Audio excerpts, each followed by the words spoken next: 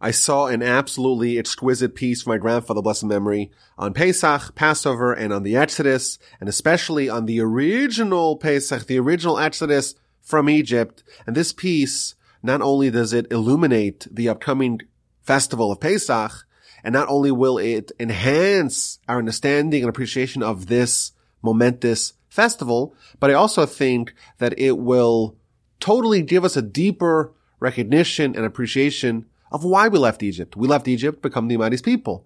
We left Egypt to get to Sinai. We left Egypt to become the nation that continues and ultimately fulfills the mission of Abraham. We have Torah. We have mitzvos. What are they supposed to do to us? How are they supposed to influence the world? That is the content of this piece. It really moved me, and I'm very excited to share it with y'all today, and I'll give my own interpretation and maybe add some insights at the very end. So we read in chapter 12 of the book of Exodus that Moshe tells the Jewish people to take a sheep and guard it for 4 days before you slaughter it on the eve of the Exodus on the 14th day of Nisan. And Rashi tells us, very interesting Rashi, that this requirement to pick up the paschal offering and guard it for 4 days before you slaughter it, that only happened once. Only in Pesach Mitzrayim, only in the Passover celebrated in Mitzrayim, in Egypt, was this requirement active, but every other subsequent Pesach, there's no need to pick up the paschal offering before you need to slaughter it. And why? Why was it so critical in Egypt to have this 4 days of preparation? Says Rashi, quoting a verse in Ezekiel, that God said, so to speak, that now is the time for the Exodus. This is what I promised Abraham, that I'm going to redeem his descendants after their multi-century suffering and servitude in Egypt. So the time is ripe. I'm going to save them now. But they don't have any mitzvos to occupy themselves with, i.e. they have no merits that could warrant and justify being saved. And therefore, I'm going to give them 2 mitzvos. The mitzvah of the blood of Pesach and the mitzvah of the blood of circumcision. And therefore, we're going to do a lot more stuff with this mitzvah of the Pesach offering in order to boost the spiritual matter of the Jewish people and in order to facilitate the Exodus. And the reason for this, tells us Rashi, is because the Jewish people, they were immersed in idolatry. They were behaviorally indistinguishable from their Egyptian neighbors, and therefore it's important for them to withdraw from their idols and slaughter their pagan deity, and instead of taking a sheep and worshiping it as an idol, take a sheep and sacrifice it to God. That's what Rashi tells us. The Jewish people were destined to be redeemed. They were going to be saved. But they were empty. They were naked. They were bereft of any mitzvos. And therefore, in order for them to become worthy of redemption, they need to be occupied with mitzvos, and they might give them 2 mitzvos, and not just any mitzvos, the blood of the Pesach sheep and the blood of the circumcision. And here's the question. The Almighty wants to fill up the Jewish people with mitzvos. If you don't have mitzvos, if you're empty, if you're bereft of mitzvos, you can't have the miracle happen to you. But why specifically these 2? The blood of Pesach, the blood of circumcision? Couldn't there be other mitzvos that would also fill you up with merit? Like Shabbos and Mezuzah, kosher and tefillin, shatnez, Torah study, blessings, sacrifices. There are many mitzvos in the Torah that you would imagine would qualify if the only problem here is that we need to engorge the Jewish people with mitzvos. They're empty. We got to fill them up with mitzvos. Well, there's other candidates. Why specifically the blood of Pesach, the blood of the Pesach offering, and the blood of circumcision? Now, in Parshas Bo, we spoke about this subject at length on the Parsha podcast. I think it's worthwhile to give it a listen. We talked about how these 2 mitzvos demonstrate self-sacrifice, how the Jewish people were willing to follow in Abraham's footsteps, and the only way the Exodus could happen is if the Jewish people demonstrate that they too, despite the fact that they've been hundreds of years immersed in Egypt and in idolatry, they still maintain Abraham's qualities. I want to present now another approach that I heard from my grandfather, a blessed memory. And this approach, I think, gives a very neat framework for Torah and mitzvos. And like I said earlier, it shows what Torah is trying to do to us. So he begins with a fascinating teaching in the Talmud from the book of Menachos, page 43b. And it says as follows, Chaviv in Yisrael, beloved is Israel, shesivev HaKadosh Baruch Hu b'mitzvos, that the Almighty surrounded us, He enveloped us, He encircled us with mitzvos. We're so beloved. Everywhere we go, we're just surrounded by mitzvos. We have tefillin on our heads. We have tefillin on our arms. We have tzitzis, the fringes, on our garments. We have a mezuzah on our doorpost. Wherever you go, you're surrounded with mitzvos. And King David was so delighted that he's always surrounded by mitzvos that he said, the verse in Psalms 119, Sheva bayom hilalticha, 7 times a day I have praised you, al mishpatei tzedkecha, because of your just rules. We're a special people. The Almighty loves us, and He surrounded us with mitzvos. Continues the Talmud. And then David went to the bathhouse, and he saw himself standing naked, and he no longer is wearing his tefillin, not on his head, not on his arm, and he no longer has his tzitzis on. He's naked after all. And he's in a bathhouse that doesn't have a mezuzah on the door. And he said, woe to me, for I am standing naked without any mitzvos. And then he remembered the one mitzvah that he still had with him. He remembered the circumcision in his flesh, and he was calmed. He was placated. He was assuaged. He was mollified.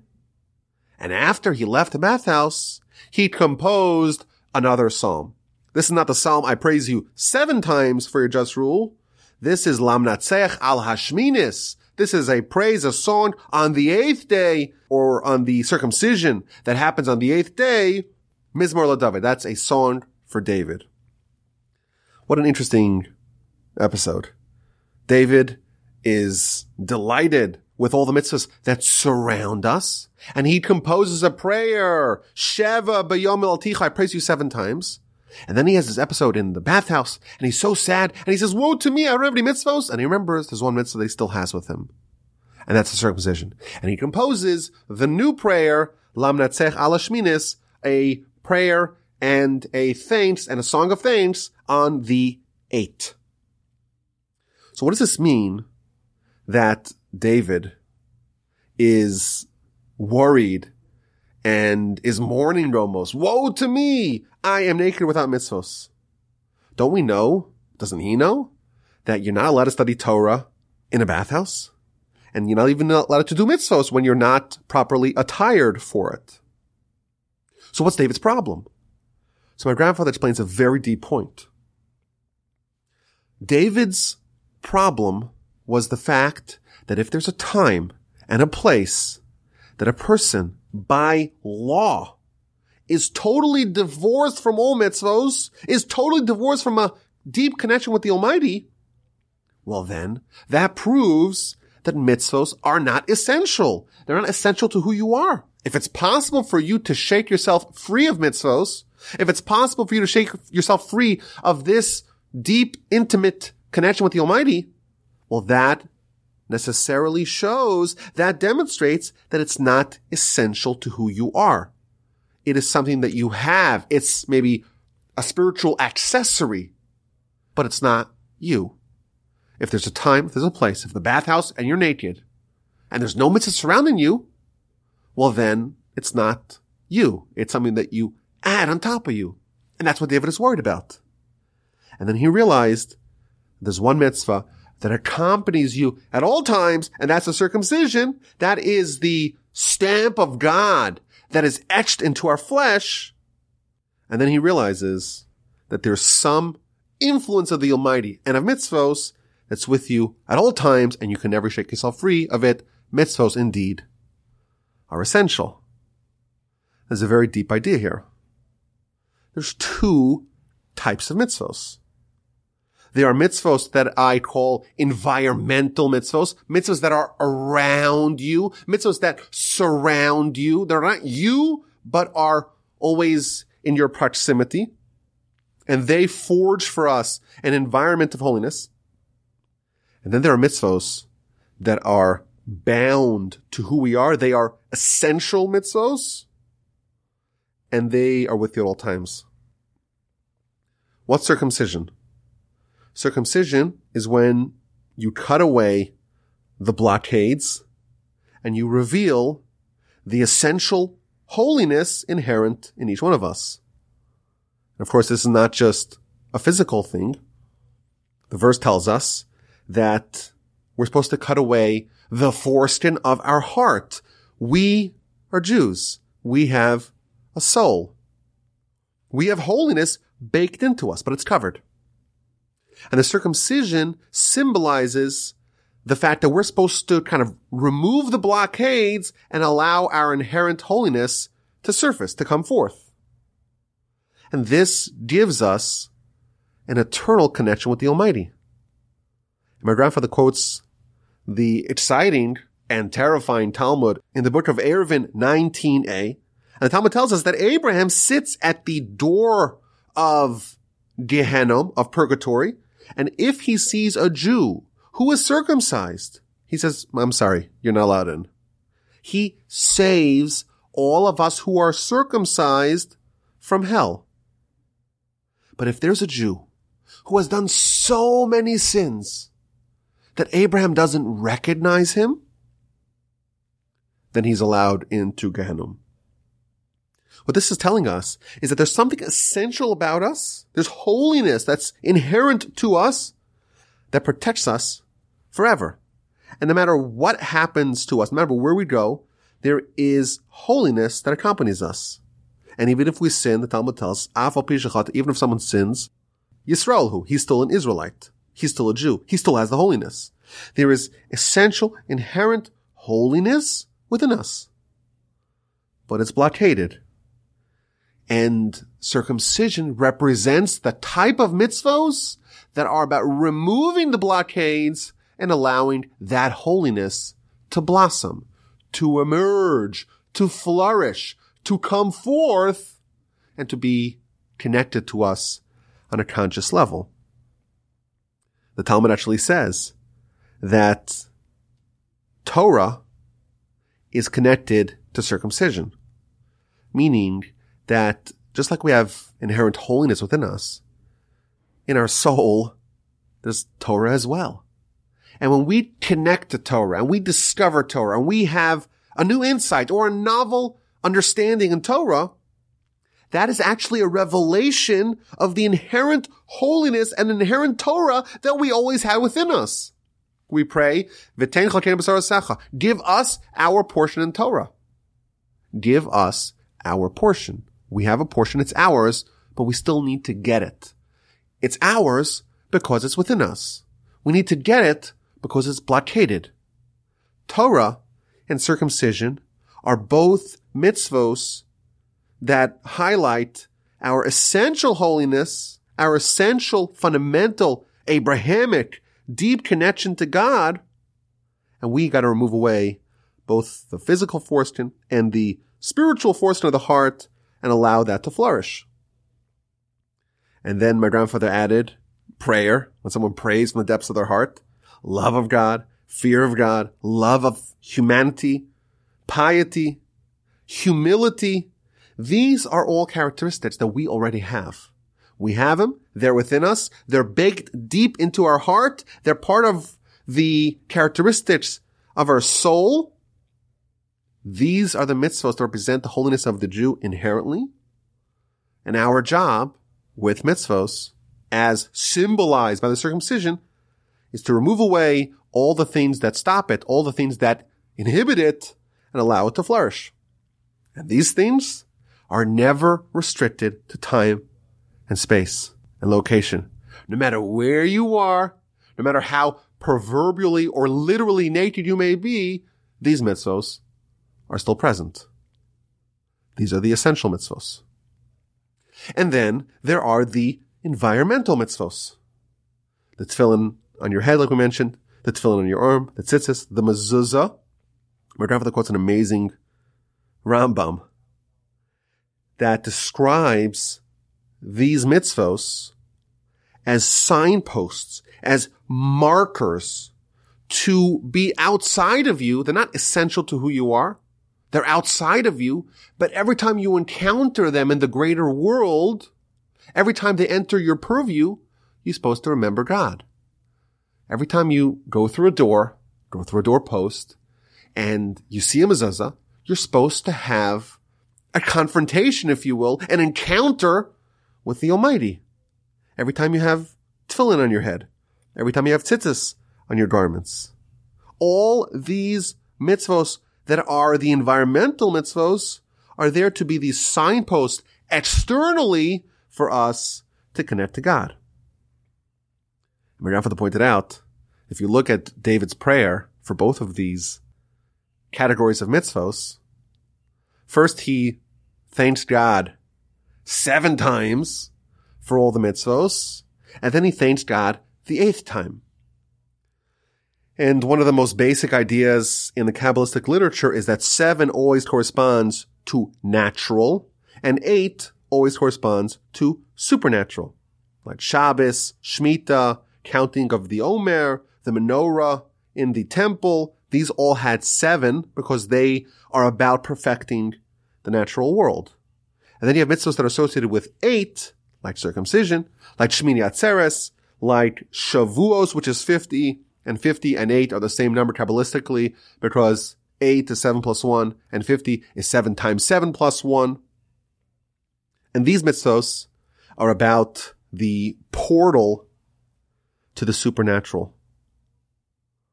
And it's interesting that the flip side is the same as well. Just like we're trying to connect to holiness internally and externally, the counter force, which was what we call the Yetzer Hara, the evil inclination, the counter force also exists on both levels. We have an internal Yetzer Hara and we have an external Yetzer Hara. The Talmud tells us the Yetzer only desires, the evil inclination only desires what your eyes see. There is a component, there's an aspect of the Yetzer Hara that only interfaces with what is around you. It's not internally motivated. It's not internally oriented. It's externally oriented. And then there are parts of the Yetzer Hara that are internal, that try to get a foothold, try to get a beachhead within your heart, and they are there to try to combat, so to speak, the essential mitzvos. So we have internal mitzvos, essential mitzvos, and an internal nemesis, the internal Yetzer Hara. And then we have the environmental mitzvos, the external mitzvos, and we have the external Yetzer Hara. On those 2 fronts does our spiritual life and spiritual conflict exist. So let's get back to the Exodus. The Almighty tells Moshe, the people have to go. It's the time for them to go. I promised this to Abraham that they're going to go now, but they're empty of mitzvos. And I'm going to give them 2 mitzvos for them to fulfill. The blood of Pesach and the blood of circumcision. And on the night of the 14th, which is the eve before the Exodus, which is on the 15th, they all circumcised. And what else did they do that night? They took this animal and they slaughtered it. And what did they do with it? They took the blood and they put it on their doorpost. And they put it on the lintel. And they put it exactly where the mezuzah belongs. In order for them to leave, they have to do both types of mitzvos. They have to do an internal mitzvah like circumcision. They have to recognize that they have internal holiness within them that must be brought to the surface, and that's the blood of the circumcision. And then there is the external mitzvahs, the idea of being surrounded in an environment of mitzvos, and that is the blood of the Pesach. And in order for the Exodus to happen, you need both. It starts off with the recognition of the essential Abrahamic holiness inherent within each and every one of us. And that, of course, is the circumcision. And once you have that, and now you want to complete, so to speak, your spiritual agenda, your spiritual architecture, it's time to bring that outside of you. It's time to foster an environment of holiness as well. Take the blood of the Pesach and put it on your doorpost. This is the focus of Pesach. Pesach, of course, is the founding event, or at least it memorializes, it reenacts the founding of our nation. And our nation was founded at the Exodus. Why? This goes back to Abraham. To accomplish a certain goal. To be the Almighty's representatives in this world. To be the nation who completes the mission that Abraham undertook and brings the world to perfection. That is why we were taken out of Egypt. Like we mentioned in other podcasts, we think that we had to leave Egypt. Oh, but now that we left, let's do some mitzvos. If you look at Rashi, Rashi tells us the opposite. We had to do the mitzvos. We had to accomplish a certain goal. And that's why they might took us out. It's not that, let's remember the Exodus and therefore let's have the matzah. No, we needed the matzah. We needed the mitzvos. And therefore the Ma'aseh says, let me do the Exodus. The Exodus was for a purpose. And we had to be initiated into that. If you leave and you don't have the blood of Pesach and the blood of circumcision, of bris milah, well, then you're thinking that the Exodus is about the Exodus. It says, no, before you go, you have to know exactly why you're going out. You're going out to be my people. What does it mean to be the Almighty's people? It means to do mitzvahs. Well, what does that mean? It means two things. It means to recognize you have inherent holiness within you, and to recognize that you have to bring that out to the surface by creating an environment of holiness around you. If you are following the lesson of the blood of Pesach and the blood of circumcision, you have like a spiritual halo surrounding you. You're going to be imbuing the world with this penumbra of holiness because you have holiness within and you have holiness without. And you are a walking testament to what Abraham began. I think it's interesting, this is my addition, that there are two mitzvos that are positive mitzvos, i.e. the Bible tells us do something, as opposed to negative mitzvos, which are restrictions.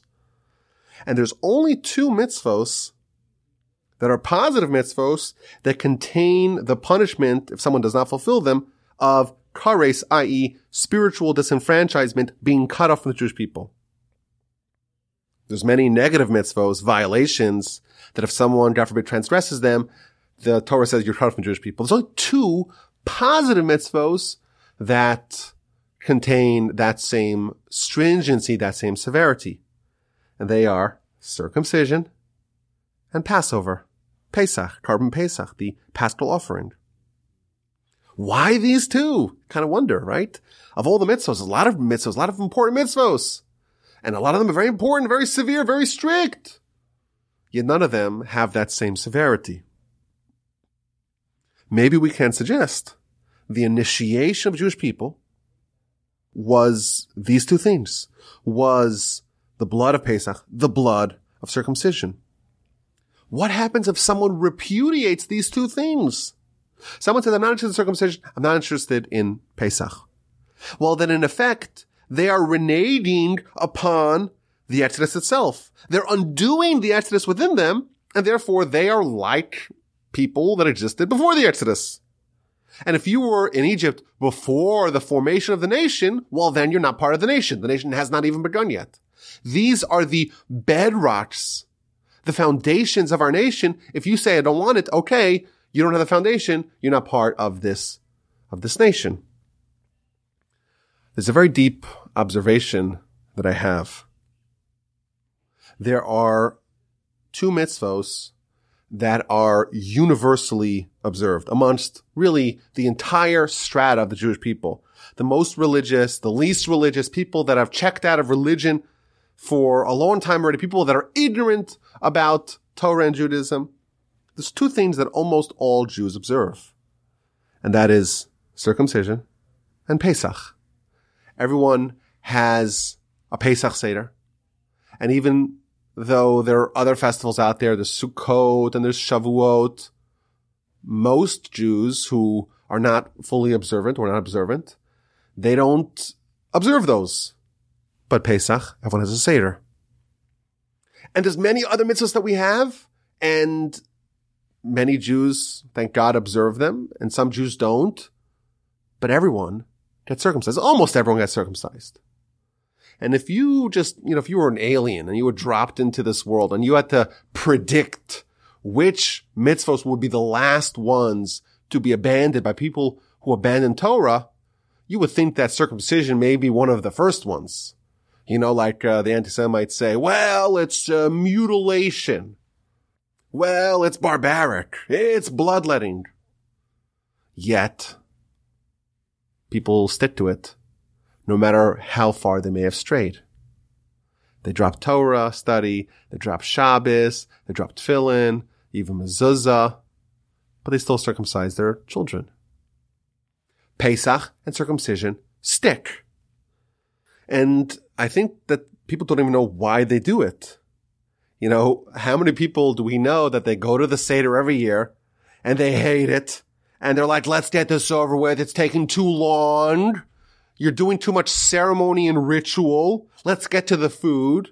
And the food is kind of, it's matzah, very expensive crackers. Some people really like it, but most people don't.